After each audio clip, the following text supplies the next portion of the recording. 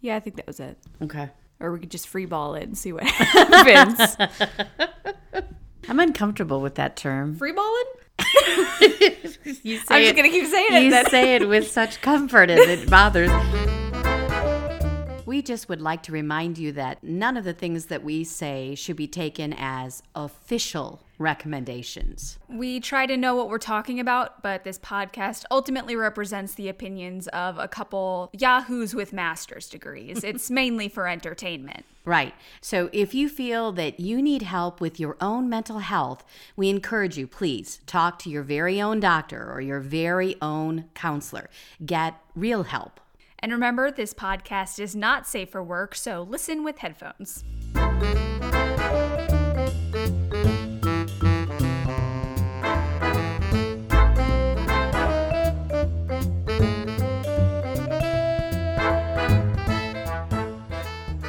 Welcome to Freudian Sips. The podcast about brains, beverages, and other BS. I'm Bonnie. And I'm Anna. And it's so good to have you with us today. We're back to our regular programming. I know it's been a weird few weeks. It has been. This is, I believe, legally episode 27. Legally. Legally. Yes. When we become very famous, we have to have legal numbers. Yes. Our lawyers are going to be very uptight about that. Like, what number is this? Okay. We've got some exciting news before we start. Oh, yeah. Yeah. Share some exciting news. We've got merch. We're coming out with merchandise. And for old people like me, that means merchandise.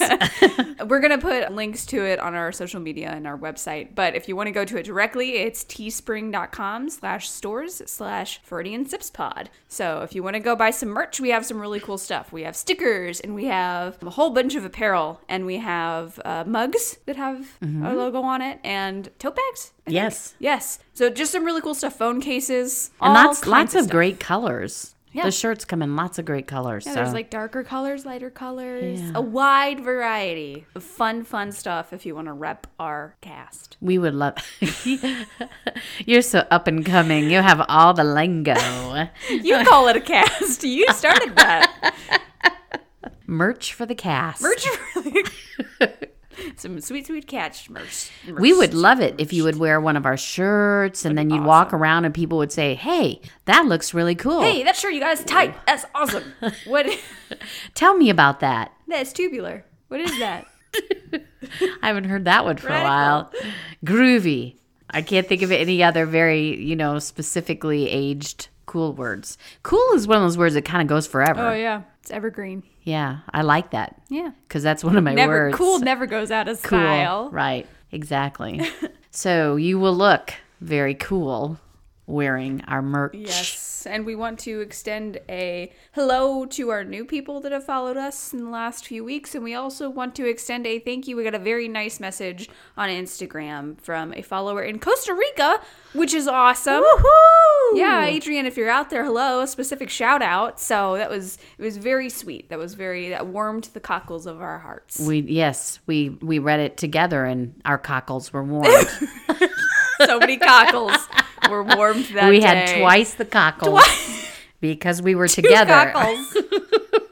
Cackles of the cockles. Nope. It's not a thing. That's not a thing. But that was very sweet. I'm always touched when people take time to do something like that because we're all so busy. Everybody's very busy. And so when somebody takes the time to send us a message. Oh, yeah, that's the highlight of my week. And actually, we've gotten another one. I'll shout out Dr. Goku on Twitter. Followed us and has been saying how much he loves the show. So if you want to follow, he's also on a podcast called Saint 14 Project Podcast. So if you want to go check that out, that also deals with mental health issues. So jives very nicely with ours. So if you're looking for more mental health content, there's that. If you don't have enough mental health content in your life, there are several things. Who know more than us talking about things that we talk about, go there. We just talk out of our butts. Speaking of talking out of our butts, what are we talking about today, Mom? I'm not sure how to package this well. Ologies? Ologies. Fun ologies. Yeah, kind of. We thought we would go a little light. Yeah. Can I just say that we thought, the last couple weeks were different. Yep. And so we kind of thought we would go light this week and just kind of have some fun and try to laugh a little and go back to kind of being the girls. The fun, wacky girls that you love so much. I wish they could see our hand motions because we are we need to set up a cam. motioning. So we're just going to kind of talk about a couple of kind of wacky psychology ideas. Practices, yeah. Ologies, as you call it. Ologies. Right. So it's our first ology. The first ology we're going to talk about is graphology. Where you make graphs in math class and they're really bad? That's wrong.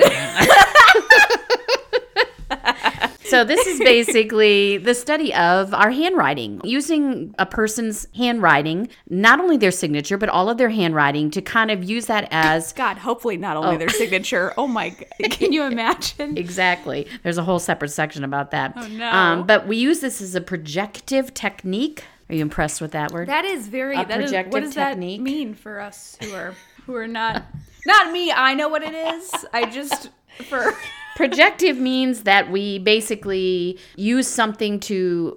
I'm having a heck you of a time. knew what the word is, but you don't know. Shoot, I should have written some kind of specific definition.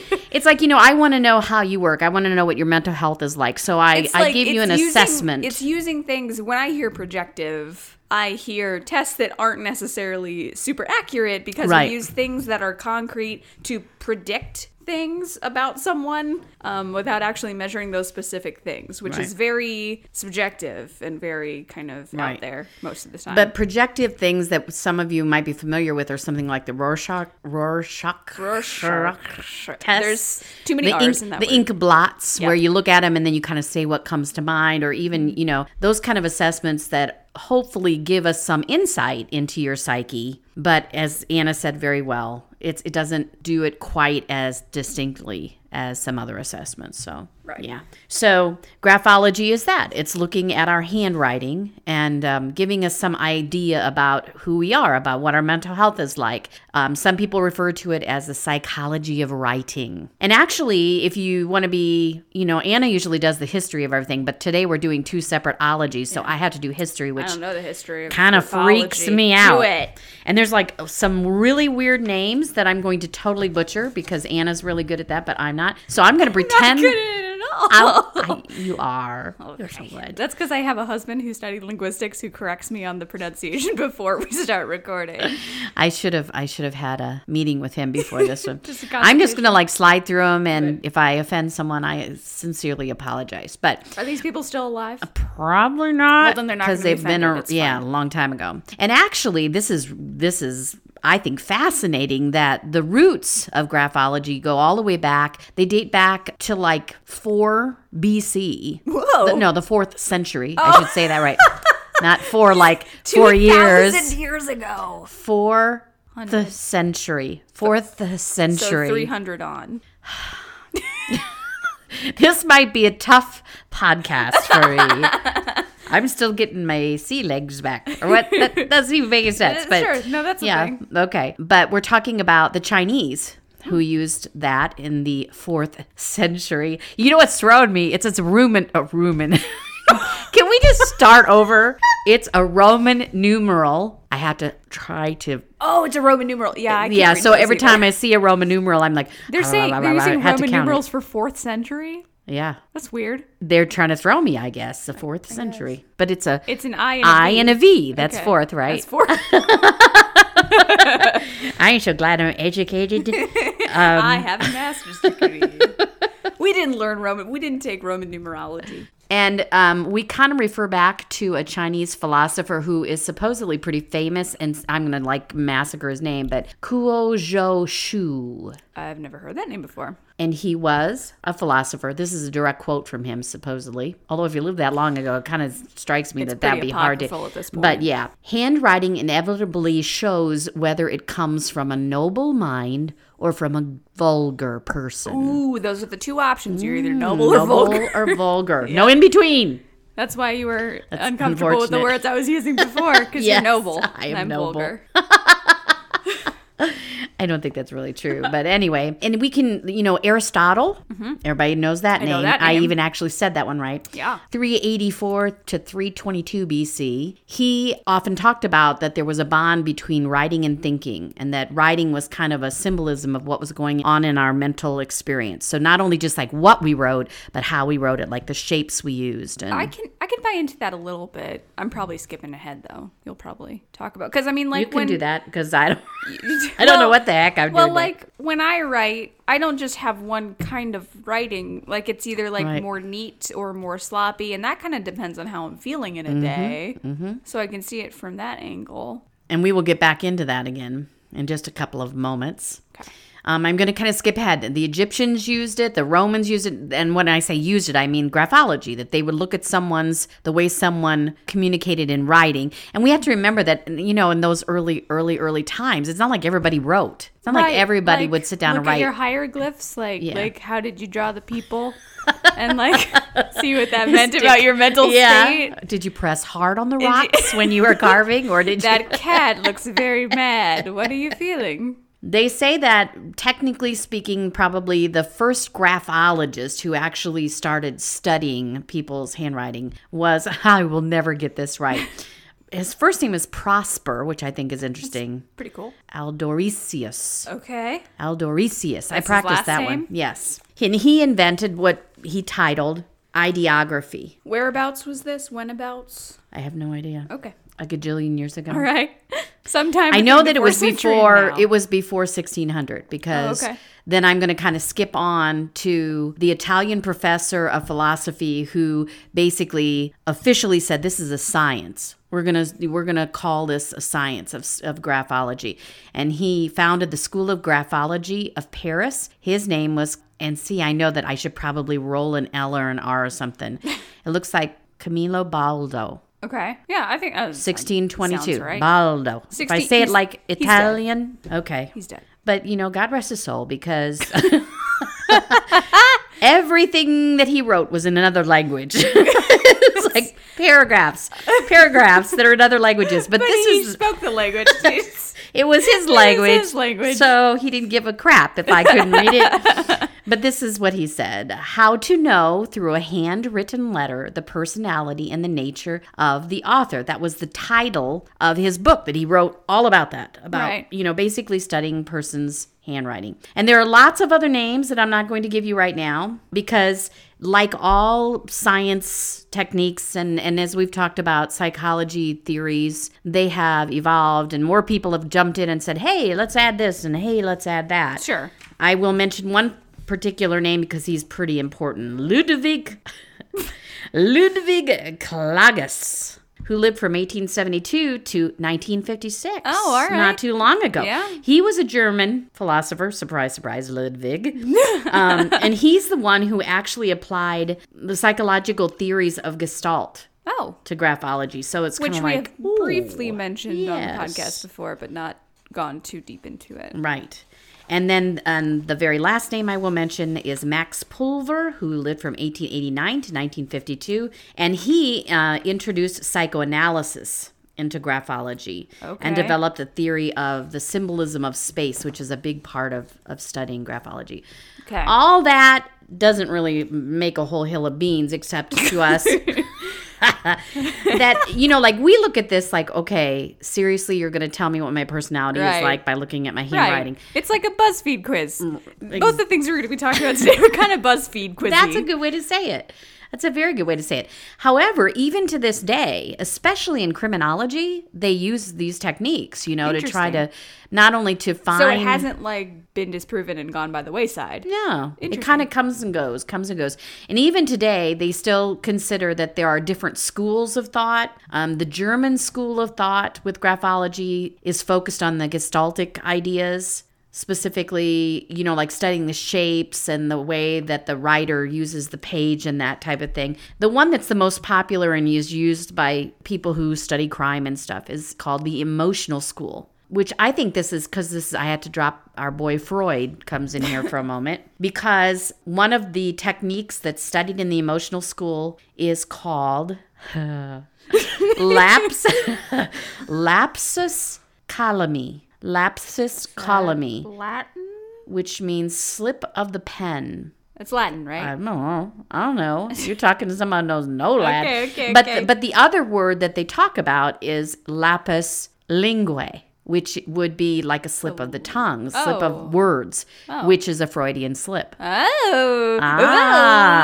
So it's kind of the same idea that... Lapis drinke is Freudian sip.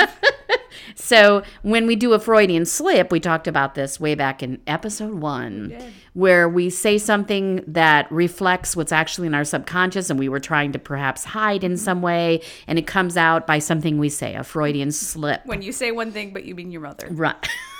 Exactly. Thank you. Scientists who believe in this type of study believe that we do that with our handwriting, that we might be trying to hide certain things, but if you look at the person's handwriting, you can kind of see those tendencies. So when we talk about this, when we're talking about graphology, we're literally just talking about the way your handwriting looks. We're not talking about like the words you use, right? No, that's exactly right. Because I would say that would say more about your mental state than your handwriting. That's a different, I think that's, I don't know what that's called. That's a wordology. I don't know what, it's some kind of different, I would, it's not included in the text. Nope. This is just how it looks. How hard you press when you write, how much space there are between your letters and your words. There's a whole subset of where do you write on the page? Like if I would give you a piece of paper and say, write a sentence on this page. So like when the Declaration of Independence was being signed and John Hancock took like third of the space, they're like, this dude's a dick. There's a lot to be said about that. This man's an egotistical jerk. As long as we've tied it to Freud in this emotional school of graphology, we're also tying to, and my brain is having a air bubble. Okay. Archetypes. Young. Because there's part of the study of graphology that says that our subconscious is tied to certain archaic symbols. It's that whole, that we're, what's come before us is part of our subconscious. Assassin's Creed bit. Right. And so part of that is when you're looking at, so let's say I did give you a piece of paper and I said, write a sentence on this piece of paper. Okay. And a graphologist. The quick brown fox jumps over the lazy dog. I wrote it. So they would look at the look my mom just gave you was filled with disappointment. No, all I thought about it in that brief second was that's some kind of really educational shit that she just poured out. And I'm thinking of that book we used to read when you were a little kid, Fox in a Box or what? No, Quick Brown Fox jumps over the lazy dog just has all the letters in the language. Oh, where did you learn that? In one of your higher education? I was a graphic design major for a while. So they use that as like seeing how all the letters look in your font. Man, I learned something new from you every time we do a podcast. That's flippin' amazing. I learn new things from you anyway, even when we're not doing a podcast. Stop it. She's my girl. You're making me blush. So these archaic symbols that are in our subconscious supposedly show themselves when we write. Okay. Like anything that's up, like that's either opened upward or to the top of the page, could reflect anything like having to do with capital W spirituality and being optimistic. Like there were so many twists. The thing that I noticed when I was reading it was like, we've talked about this before when we talked about theories and stuff.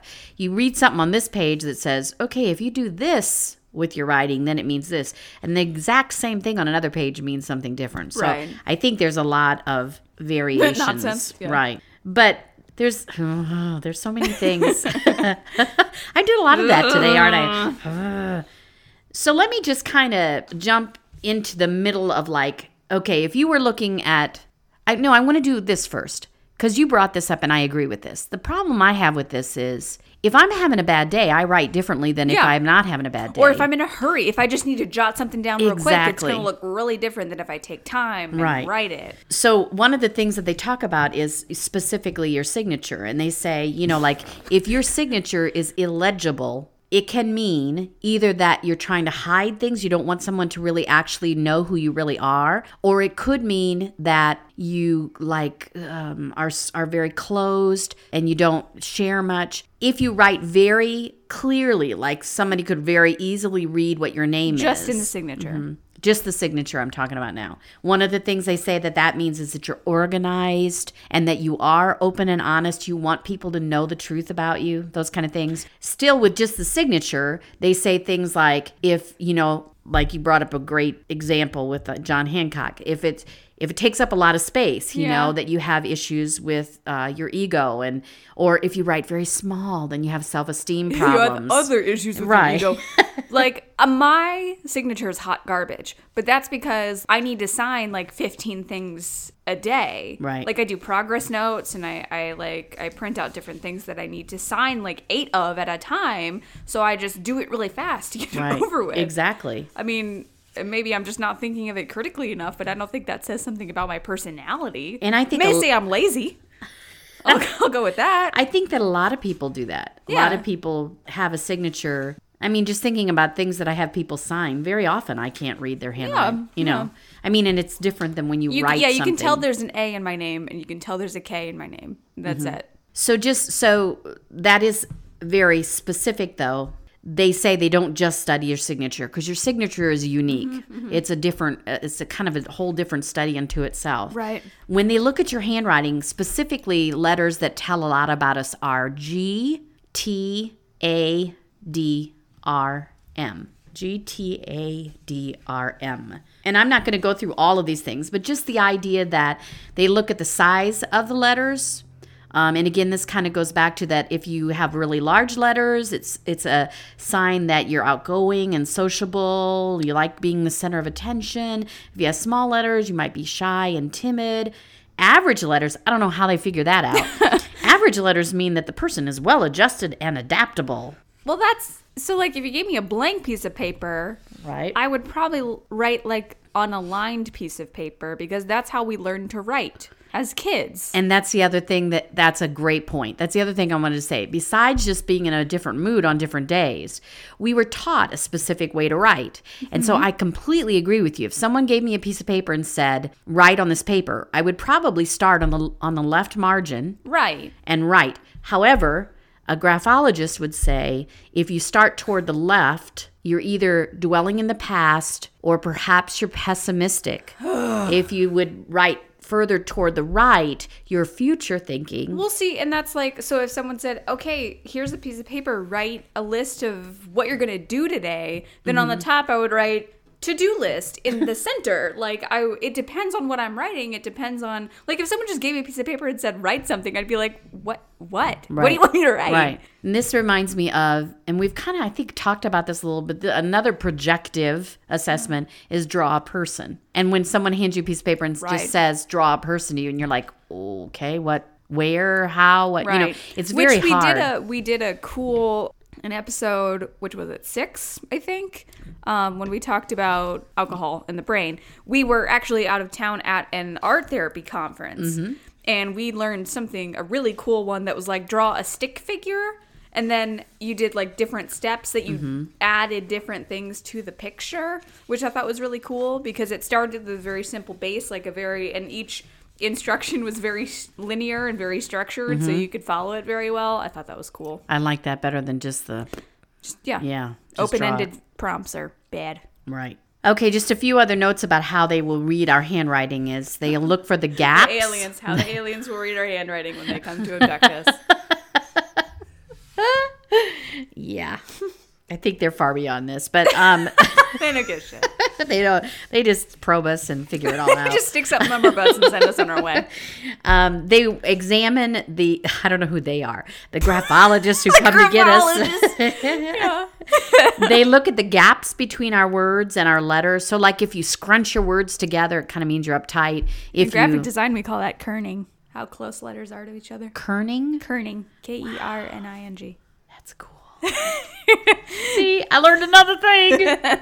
I'm going to start making a list, Anna Marie. All right. It kind of talks about when you have space, when you take up a lot of space between your letters, that you kind of want to push yourself out there. Yeah. And that you're independent and free flowing. Or if you're space between your letters gets really small, it's because you ran out of space on the line and you got to scrunch it really hard. Or you're writing like a happy birthday sign and you're you like, run out of room. happy, and then you're like, oh shit, birthday.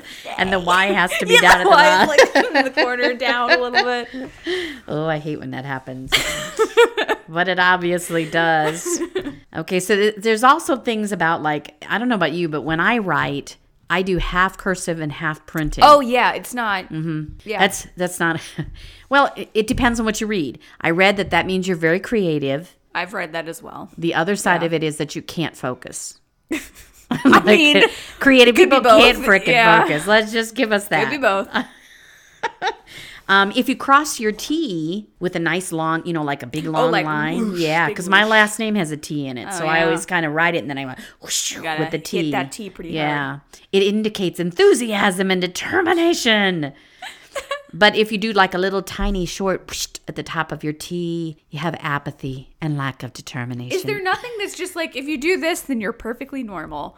It's like everything that you're listing is it's like, one and or if you the do it this way, opposite. you have I this know. pathology. If you I do it know. the other way, you have a different No, pathology. everybody has something. This just proves it. Everybody has something. You can figure out what it is by looking at how you'd cross your T's. If you cross your T's very high on the line, it means you have high goals and high self-esteem. But if you cross it low, you know what that means. Oh, shit. Oh, man. Cross it low. You So might as well sad. go live in the garbage. And how you make your O's is a pretty important kind of thing. If you make your O, whether it's cursive or printing, if you leave your O open, like you don't close your O, then you Then really... it's a U, and you need to learn how to write. You misspelled your word. It's kind of like you're inviting people to come in and investigate you.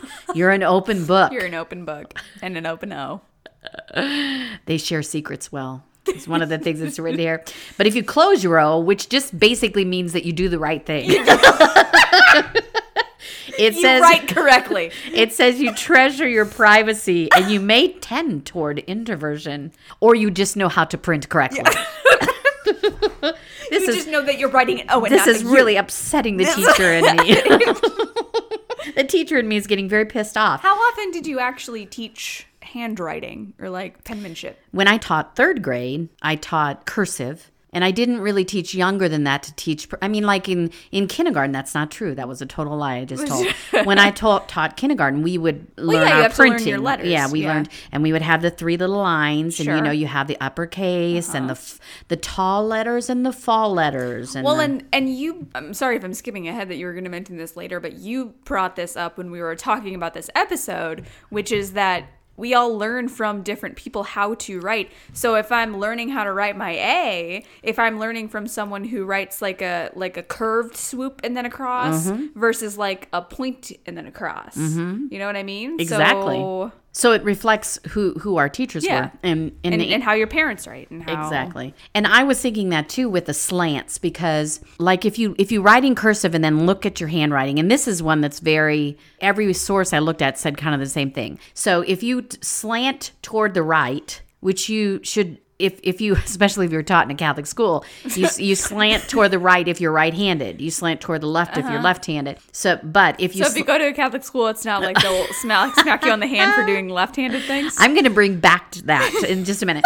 But if you slant to the right, you're supposed to be more outgoing and more optimistic. If you slant toward the left. That's a really good point for all of this about how you write versus right-handed, left-handed. There's also like if you don't slant at all, like if your letters They're, are like, real upright, up yeah. and down, it means that you're kind of rigid and you don't, you're probably very structured and very rigid. You don't give much. Okay. So, when graphologists, all the graphologists that live out there in the world, do they make you write like an entire page, or do they make you write like how much text do they take as a sample size? You know what I mean? More the better. Okay. And when you say that, it's like probably if a graphologist is studying your handwriting, it's not like they say, here, sit down and write this. They try to take things you've already written without knowing it was going to be Sure, analyzed. yeah. So, and that's where the criminology comes in. I was just going to say the criminal. Yeah. I watched a lot of criminal shows. Yes. And so like I do know that they like compare to see if like, oh, was this note written by this person? I wouldn't call it graphology. I would just call that comparison. I don't But know one what of I the would call things it. that they look for is if there's an abrupt change in handwriting, and this is a mental, to show that perhaps there was a mental illness at some point or a see break that, in a but personality. those are more broad. Those are more Right. not looking at like how I write my O's, you Right, know? right. Like that's like if my handwriting suddenly gets like jagged and like shaky, I mean, maybe there's something going on. If there's a marked change. Right. I want to go back to the slanting for just a minute because I am a right-handed person who did go to a Catholic school, and this is a very personal story, and I'll have to share it with you. I think that part of my handwriting is terrible. You don't have that bad. Well, handwriting. and that's terrible to be a teacher and have bad handwriting. You don't have bad handwriting. Thanks, Anna, for the Your handwriting validation. is cute. But when I was in 5th grade, and I was one of those kids that was kind of the teacher's pet a lot. Sure. Because I Yeah. like sucking up and getting good grades. So yeah, I was kind of the pet for several years. But in 5th grade, we had this nun, and God rest her soul, because I'm pretty sure she's gone. Her name was Sister Antonella. nuns die. Which sounds like, pretty Rigid. Pretty mean dude.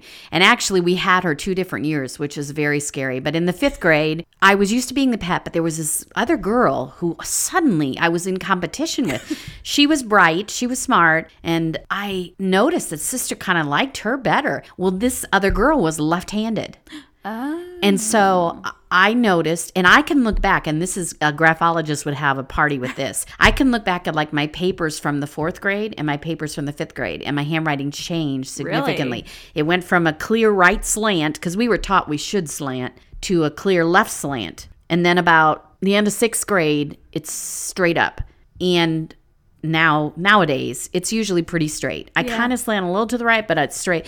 But what I'm saying is, I know specifically what happened to me. I wanted to be like this girl because Sister was showing her more attention. But it backfired on me because my handwriting started getting worse. And Sister was very picky. And I have very clear memories that I've shared with my kids, so they know this one, that Sister Antonella would walk around when we did our handwriting, because in those days we would do penmanship papers. Yeah. And she'd walk around and correct people's, the way they were holding their pencil and stuff. And she would, in my memory, it's like every day. I know it really wasn't, but it feels like it. She had very pointy fingernails. And she would poke me in the top of my head and say, "Bonnie, your handwriting is abominable." And she would poke it like several times. Sometimes I would have little scabs on the top of my head. Yeah, those stories about those old Catholic school days. So, and the 5th grade seems very, like when you've told me this story, kid. I know I've pictured like a 1st or 2nd grader. No, the 5th grade's a big kid. Man. Yeah. Yikes. Woo. Yikes. So I was having all this negative with my handwriting, and I think it really literally affected how I write. So this whole idea of graphology, I guess, a graphologist could look at my handwriting and see that change and say, see, we can see that she had a traumatic time during this time and didn't know who the hell she taught by a was. nun, She wanted to be this identity other girl. crisis. So, yeah. But overall, the biggest thing that they talked about was the pressure that we use when we write. And if you press real hard, that you're more determined or you're more full of emotion or anger. I could see that, because sort of the same thing happens in like studying art history and seeing like, especially like the strokes of paintings and stuff like that, where like if you look at Starry Night, like the Vincent van Gogh painting, then it's like the strokes are really like hard but swooping, and it's sort of, you can infer a little bit about his mental state from that. Exactly. So I'd be more willing to buy that than like if you close your O's, Right. But in modern world, graphologists are mostly used in criminology, in studying and trying to find mental illness in criminals. Yeah. That's where it's used most of all. Well, because most people type #millennials, am I right? Exactly. I'm not saying a word, but our handwriting though is whether it's good or bad, it's part of who we are. Yeah.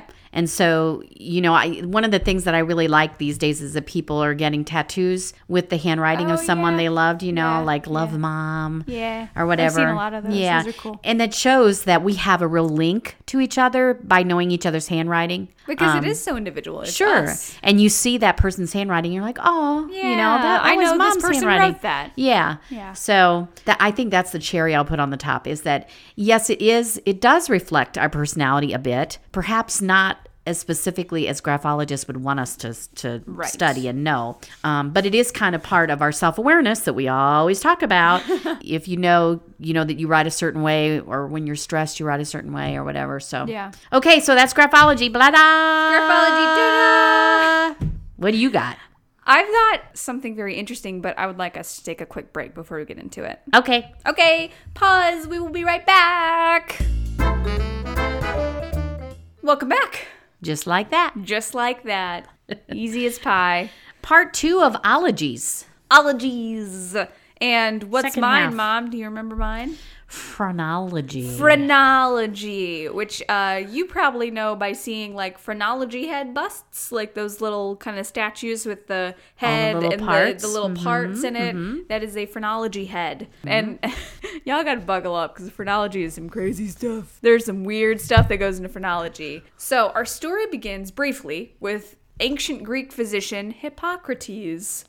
He of the Hippocratic Oath. He originated the thought that the brain was the control center of the body, because previously it had been thought that the heart was the center of the body, because the heart is sort of physically centrally located. And so people thought that the heart was the center of everything, that our thought came from the heart and everything else came from the heart. But Hippocrates said, no, the brain, the big mushy organ that's in our head is actually The sack of meat. the big sack of meat that's in our head is...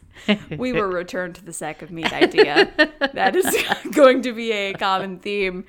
And another physician, Galen of the time, supported this and said that, yes, the brain is responsible for like the thought that we have and the control of our body. So Good for those guys. They got it right. Exactly, yeah. It's weird to look at that kind of ancient Greek stuff and see how many people had it right that we know now is correct, but that they were kind of like poo-pooed for that a little bit. But we know that Hippocrates had the right idea. That's why we named an oath after him, I guess. Good job. So after that, we skip a lot of time to about 1775, where a Swiss pastor, Johann Caspar Lavater, say that name back for me. Pastor Lavater. Pastor Lavater. The only unimportant part of that name, because Johann Caspar will come back. Oh, okay. He pioneered something called physiognomy, which is interesting enough that I feel like I want to do a whole episode on that too. But this is assessing a person's character or personality from their outward appearance. So how they look outwardly. And like, we still sort of do this. I mean, that's just the We whole judge each other by the way we stereotyping look, thing. yeah. So like seeing a tall, burly dude and assuming he's kind of rough and tumble, you know what I mean? So we still sort of do this. There's a lot to unpack with physiognomy, but we're going to move on from it and not spend too much time on it. Just know that physiognomy is involved with phrenology as we move on.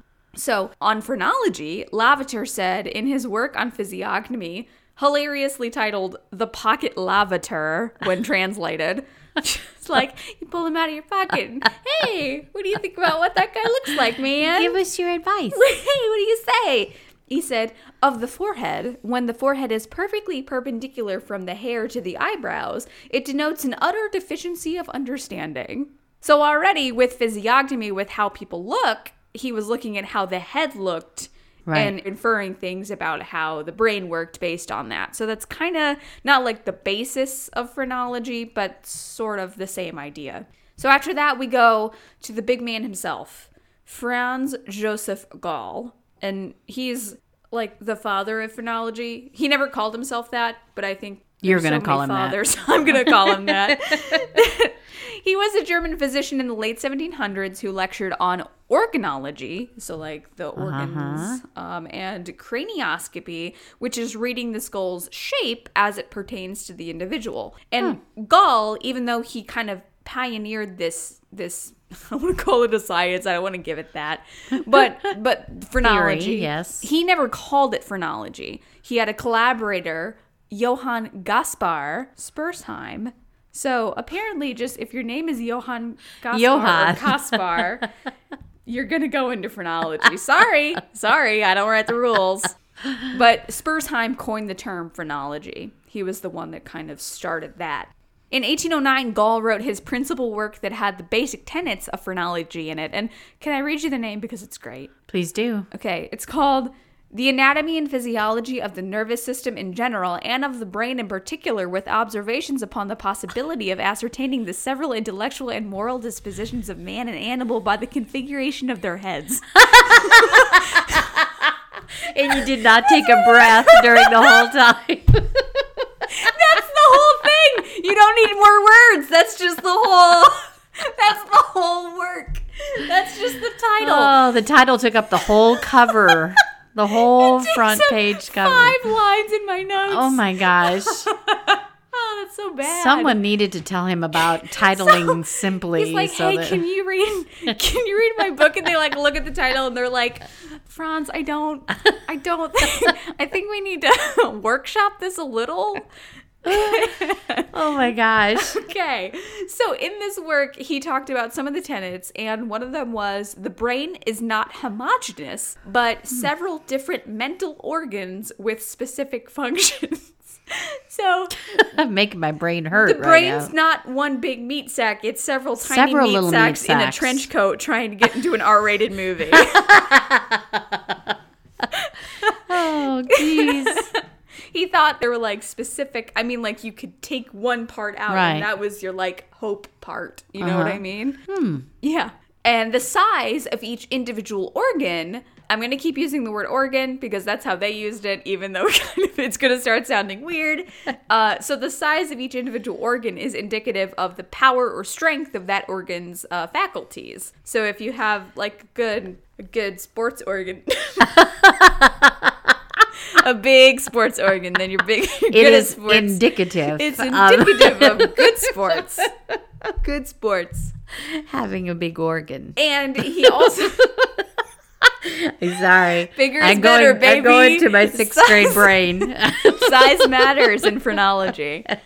So, since the skull, he said, ossifies over brains in infancy, then we can tell by the shape of the skull how, like, the meat brain works underneath of it. Because if your skull has, like, a lump in a certain place, that means the organ underneath of it is bigger, and the skull had to ossify over it.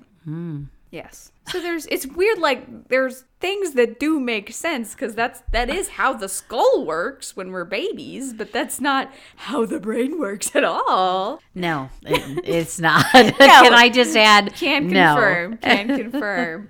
So it was actually Spurzheim, Gall's collaborator, that took this idea and spread it around Europe and America in the early and mid 1800s. It wasn't like a fringe thing either. It wasn't like, oh, there's this weird kind of pocket of people who believe in phrenology. It was pretty big. At this time, scientific knowledge was seen as indicating sophistication and like being modern. And so pamphlets were cheap and they could be printed really easily, so there were a lot of them.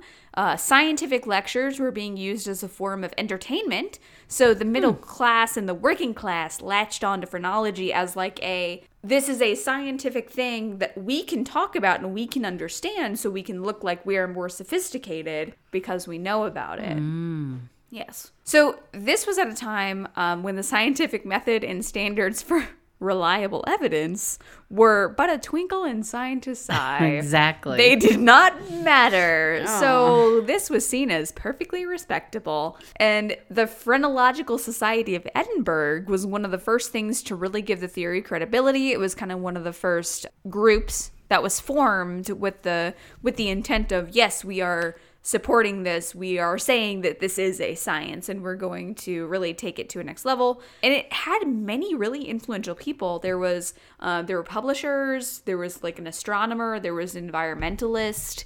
So there were a lot of really big people from a lot of different vocations kind of involved in this that were saying that this was something credible that should be looked at as something real that we should listen to. Wow. I guess. Okay. So by 1840, there were over 28, which cracks me up. Over 28. So 29? 29. Just say the number. Over 28 phrenological societies. Oh, jeez. It'd be funny if it was, like you would say. Over 29. It's over 27 and a half. It's over 30, but not, it's over, over 28. 29. That is how many they meant. over 28 phrenological societies in London, and they had over 1,000 members. So wow. I know they were pretty big. I mean, 1,000 doesn't seem like a lot when we talk about like the world population. But this is the olden days. This is the olden. There were only like 3,000 people on the world at that point, I think. It's not like you could have 1,000 followers on Instagram. No. Specifically, when it came to psychology, phrenology was seen as a method of self-insight, a method to look at how you functioned. Build your self-awareness. Basically, yes. That's our page. We're not giving credit to phrenology. We're not endorsing. We're not endorsing it.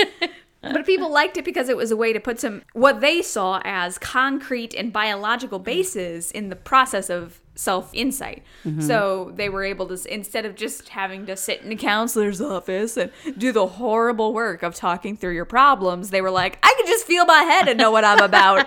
It's fine. I can just feel the bumps on my head. So real quick, some other notable phrenologists. Lorenzo Fowler and Orson Fowler. These were American brothers who set up a phrenology business in New York City with their partner, Samuel Wells. This was called, appropriately, Fowler and Wells. That was a creative name. I know. And actually, so I mentioned the phrenology bus. So if you're ever in like an antique shop and you see a genuine phrenology bust, Fowler and Wells is probably where it came from because they produced a lot of those phrenology busts and disseminated them across America, basically. So if you find one that's genuine, the genuine article, that's probably where it came from. And they're kind of vogue. I mean, like you see a lot, like in movies, you kind of know it's a psychologist because they have a phrenology bust sitting on their desk. I want one of those. I do too. I know. So if you see an antique phrenology bust, send it to us. Yeah. Mail it to us. But this is actually where they came from, if they're in America. And according to Wikipedia, this is a bit of a side note, Orson Fowler was known for his octagonal house. Really? And he made that a popular thing, octagonal houses. So good for him. My research said that several times. It was like that was a big deal. He was known for his octagonal house. It's like, okay. I don't. All of his research meant nothing compared to his house. Can we talk about the phrenology thing more or not? Or so yes, Orson Fowler, octagonal house. And there was also John Elliotson, who was a heart specialist who became a phrenologist in the 1840s. He was also a mesmerist. Oh, flashback. Episode 16, if you want to learn about mesmerism. And he made this Frankenstein of the two called, I'm not kidding you, phrenomesmerism. Mesmerism. Say that 3 times fast. Phrenomesmerism. I can't even say it one time. So he like combined, I don't know, I didn't read a lot about this. What's in my head is he put people into a mesmeric trance and then he like felt the bumps on their head.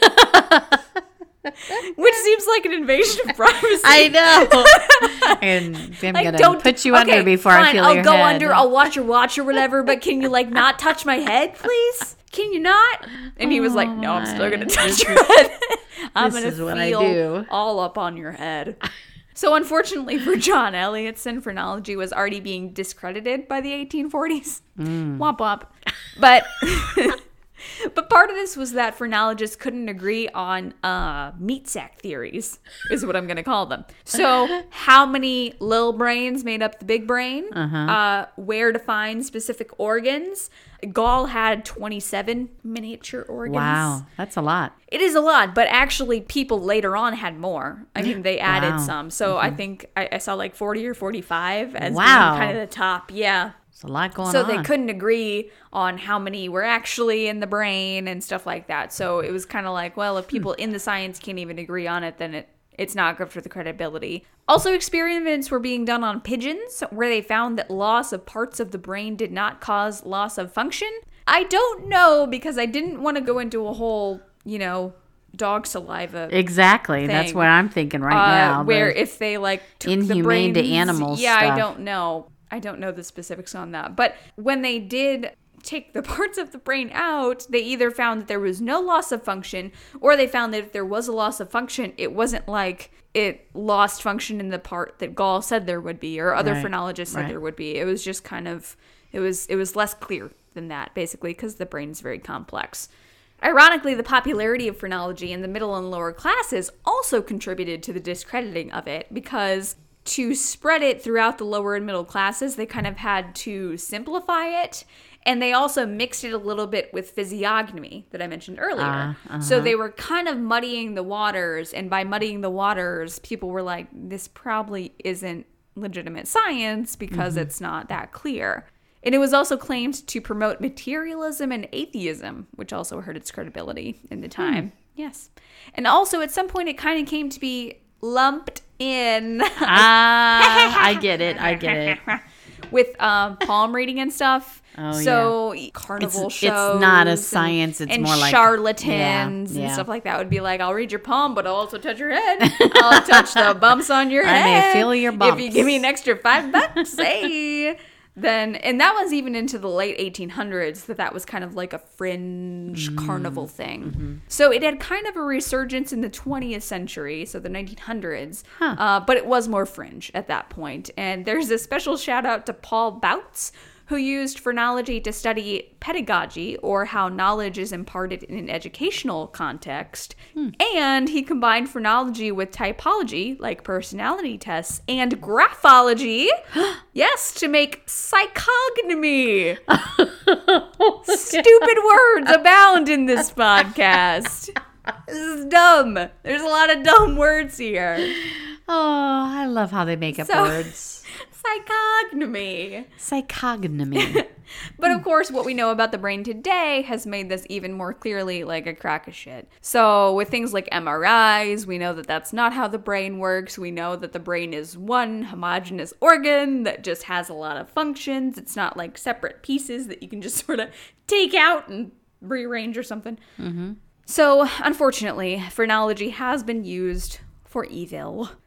Yes. So Europeans who were looking for a scientific basis for their racism saw phrenology as a nice way to justify that they were better than lesser races. Oh. Yeah. And even this extended to even like the Rwanda crisis where the Hutus and Tutsis, I don't think that's how you say that word, because that's like the rolls and the pops. Tutsis? Tutsis. I don't know how you say that. But there were like phrenologists were saying, yes, because of how one of these groups, how their heads are formed, they are more superior to the other group. Yeah, so it's not good. It's pretty bad. Yeah. It was also used for sexism, because of course it was. And women whose heads were like larger in the back and they had lower foreheads were said to have smaller mental organs for the arts and sciences. And they were said that the larger organs in the back were for care of children and for religion and stuff. So it's basically like quote unquote biological evidence for women should stay in the house and do house things. On the bright side, let's look at the bright side. Give me a bright side, baby. Bright side. Phrenology led to a study of the mind that would eventually discredit phrenology itself, but it contributed to the development of things like anthropology, forensic medicine, knowledge of the nervous system, brain anatomy, as well as the contributing to applied psychology. So even though phrenology started where it is and kind of discredited itself along the way, it branched onto several people looking at different things that did lead to legitimate sciences and that had a play in that. So we're going to be charitable and we're going to say that phrenology was not all bad and that it did have some good going forward in history. Specifically, it had sort of this roundabout effect on the prison system, where this theory that people are who they are and their brains are how they are led to this theory that punishment wouldn't be able to actually change criminals. So it sort of had a hand in leading to a reform over punishment approach. Oh, that's good. Yeah. So they were like, well, if these people have a big murder organ, stealing organ, double parking organ, I don't know. Criminal organ, then we'll teach them how to channel that into something else, which is, we've kind of talked about a little bit in that like antisocial personality disorder, that part of the treatment for that is using that in a productive way. Choosing to do good things with it. Exactly. Like, okay, if you don't have empathy, then let's use it for good instead of evil, basically. Mm-hmm. And that's kind of what they were saying as well. So it did lead to this a little bit of a reform of the prison system, which is good. Okay, now the fun part. Let's talk about method. Let's talk about what phrenology actually looked like. Okay. So, okay, you are. Are you gonna read the bumps on my head? We're a little bit far apart for me to do that, unfortunately. I've got some really interesting But let's use our bumps. imaginations, our big imagination organs in the back of our head. So you're my client. You sit in front of me. I run my fingers and my palms all over your head, and I feel for where there's like bumps, like enlargements or indentations in your head. I wish y'all could see Anna doing this with her hands right now. I'm doing your phrenologist motion. She would actually be great at being a phrenologist. She's ready. I've been practicing on myself. I was going to say, your poor husband probably has. Come here. I got to read the bumps on your head. See if you have a good marriage organ. Sometimes they would use tape measures to take measurements of heads, like overall head size. And sometimes they would use a craniometer, which is like a special version of a caliper. I'm picturing like a compass, like in math. But that's basically to say, like, the relative size of, like, bumps and enlargements in your head is important, I guess. I don't know. So Franz Joseph Gall, like I said, had 27 individual organs that determined personality, each of which was located under a certain area of the skull. He actually had a single sheet phrenological map that he gave, like, the names and locations of the organs, and he would sell them for a cent each. So, like, the people that came to his lectures and stuff, he would sell them for a cent. Then later charts sold for more because they were more expansive. So like I said, when people added more areas to the brain, they would upcharge a little bit. So other areas and descriptions were added by later phrenologists to their maps that they sold. So using these measurements and the placements of the bumps and indents, the phrenologists would compare this knowledge to their knowledge of location of mental organs, which they would then use to determine the strengths and weaknesses of individual traits in a person. So enlarged organs, oink, meant that the patient used that trait more and that they were better at it. And I have a genuine phrenology map. Really? Yes, that I got from Wikipedia. And it has 35 areas in it. So I'm going to do this. You're going to be able to see me making motions, but I'm going to hope that I can describe it in a way that the listeners can follow along as well. I get a front row seat. Yeah. So let's put your finger right behind your ear, your right ear. And that is alimentiveness. I don't know what that means. Behind your right ear. There's quite a lump there. Oh, is there? Does that mean I'm something bad? Does everybody have a big lump there? Oh my God, you're going to love this. Alimentiveness is the desire to eat. Amen to that, sister. Well, we just proved phrenology right now. Oh man, we proved it. We're going back. I take back everything I said. So that behind your right ear is the desire to eat. Alimentiveness. Okay. So then if you put your finger like right in the middle, like the top of your head, that is veneration. That is your respect to people. It's veneration. Right above your nose, like the bridge of your nose. Oh, I forgot that you could go on your face too. Oh yeah, there's it goes all around your eyes, like the top of your eyes. It goes like that's where it starts, and it goes all the way down the back of your head. It all covers around. The entire expanse. So the right at the top of the bridge of your nose is area 22, and that's individuality. So if you got like a big bump there, I guess you're very individual. Do you have one? You probably do. No, I don't. My head's not very bumpy. It's kind of boring. I have a very average Well, it's kind of hard to brain. know, like when you're feeling your own head, like, is that a bump or is that just... Yeah. I mean, I think somebody else would have to hold... I don't think you could do it for yourself No, I don't very think much. you could self-diagnose your phrenological You know, this instance. kind of reminds me of that emotional tapping thing. Oh, yeah. Where you do the tapping. Tapping all over on different your face. parts. Trying to find... So that's kind of at the bridge of your nose. Right above that is an area called eventuality. I don't know what that means. Trying to find things that are like easy to tell you where it is. Is there one like at the very base of your skull, like that? So like if you put your hands kind of at the base of your skull, so like right below your ears, like on the back of your head, that's amativeness. We really do need a camera I know. to be showing how we're doing this, poking our own heads thing. Oh, amativeness is feelings of sexual desire. Oh my! So if you look at the back of the base of your skull, woo! I got a big old bump back. Hey, lusty girl. That's what you are. And then so like if I you like kind to of eat and I like sex, I guess. If you kind of put your finger like right at the like back of your skull, like above your ear line a little bit, that is philoprogenitiveness, which is the care for your children.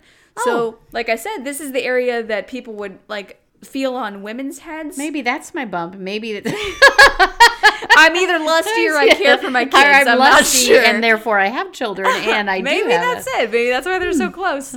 But that's where people would feel and be like, yes, the women have bigger philoprogenitive organs, so they can care for the kids, and men have bigger arts and science organs, and so they can do jobs. It's dumb. with their big arts their and big science organs. So do you have any questions about phrenology? Wow. So does anybody actually still use this now? No, I'd be willing to bet that you could find someone. I would say it's probably still in the, like, I'll read your palm and also your head bumps, like, area. I would say it's probably fringe to that extent, but just what we know about the brain has discredited so much of it that I don't think anyone actually legitimately practices it anymore. But it wasn't like you know how you see those charts for kind of like acupressure charts for your hands and your feet? It wasn't used for like that kind of stuff, right? It was more to study. No, it was about the physical brain. Yeah. I mean, it was about, like, the physical parts of the... Like, I mean, the whole theory of it is, like, I'm saying, like, oh, that's area 2, that's area 10, you know? That's because, like, area 10 was a specific organ that was part of the bigger organ, and if you took out area 10, you just wouldn't be able to do that thing anymore. So if I, like, reached back and took out area 2, that's philoprogenitiveness, you just wouldn't care about your kids anymore. That was the theory behind it. That's weird. Yeah, that it was so localized. Like Whenever that. you say area, something, I always think of that place where the spacecraft crashed. Area 51? Yeah. that we're gonna raid in a few months. Yeah. That's what I think of. But I think it's interesting though, because when you said the thing about, you know, we did use some of this stuff to grow in this and this and this. And that's something we always kind of come back to, that some of these things sound pretty wacky and everything. And they are. And they're pretty wacky. They're pretty wacky. And yet some good comes out of it. Right. Because that's how we grow and that's how we learn. And you got to start somewhere. And usually it's kind of wacky where you start. Yeah. I mean, when you're going from nothing, when you're going from a basis of not knowing anything. Right. Then any kind of theory you have almost seems credible because we have no idea if it's wrong. I mean, a huge part of science is something called falsifiability, which is where we're able to prove it wrong. And so if you're not able to prove it wrong because you don't have the methods, if someone's saying like the bumps in our head and the brain is different parts, you're not able to say like, well, I don't know, that's not right. So it might be start right. there. We'll start there. You know, it's just like, okay, I guess. Yeah. Sure. Why not? Until we're able to say like, no, we know that's not how it is. Mm-hmm. But we have to have the courage to say, I got this idea. Yeah, and that's why Might be a little crazy. Like, you but... mentioned our first episode about Sigmund Freud in that, and we talked a lot about that during that episode, that he was one of the first people to do a lot of the psychology theories that he brought up. And now that we know that those are falsifiable, now that we know that that's kind of nonsense, a lot of the stuff he talked about, but he was the first one. And he was the pioneer in that. And he was, you know, bringing up a lot of stuff that hadn't been brought up. So now we can look at it and say, like, that's nonsense. We know that's not true. And we sort of make fun of him for it. But at the time, it was very ingenious and very But at least he had the new. courage to step up and say, this is what I think. Sure. Yeah. We should all have the courage to step up and say, And this is what I think. That's why we named our podcast after him. Because we love you, We Sigmund. love him. You weirdo. So the ologies. The ologies. This is not going to be our last ology episode. Oh, no, there are many ologies out there. Like I said, like physiognomy, I think, could be a whole thing on its own. I want to have some kind of like Bonnie, but I had to put Sykes before it. Psych-boniology? Yeah, something like that. That's what we're workshopping. What do you want it to be about? I don't know yet. Oh, okay, we'll figure it out. I'm going to think on that. Okay. I want to create something new. That'll be fun. A new ology. I'll be interested to see what your ology is. You know I can do it. All right. Do you want to thank the people for listening? I would like to thank the people for listening. Thank you, Sipsters, for being with us again for our podcast. And we hope that you laughed along with us a little bit today, maybe had a beverage with us. And we hope that you'll join us next time. We're hopefully back to our regular programming, so we will hopefully be releasing things that are more to our regular standards instead of kind of the weird stuff we've been doing before. No, actually, all our stuff is weird. All our stuff's weird in a different way. in a more lighthearted way.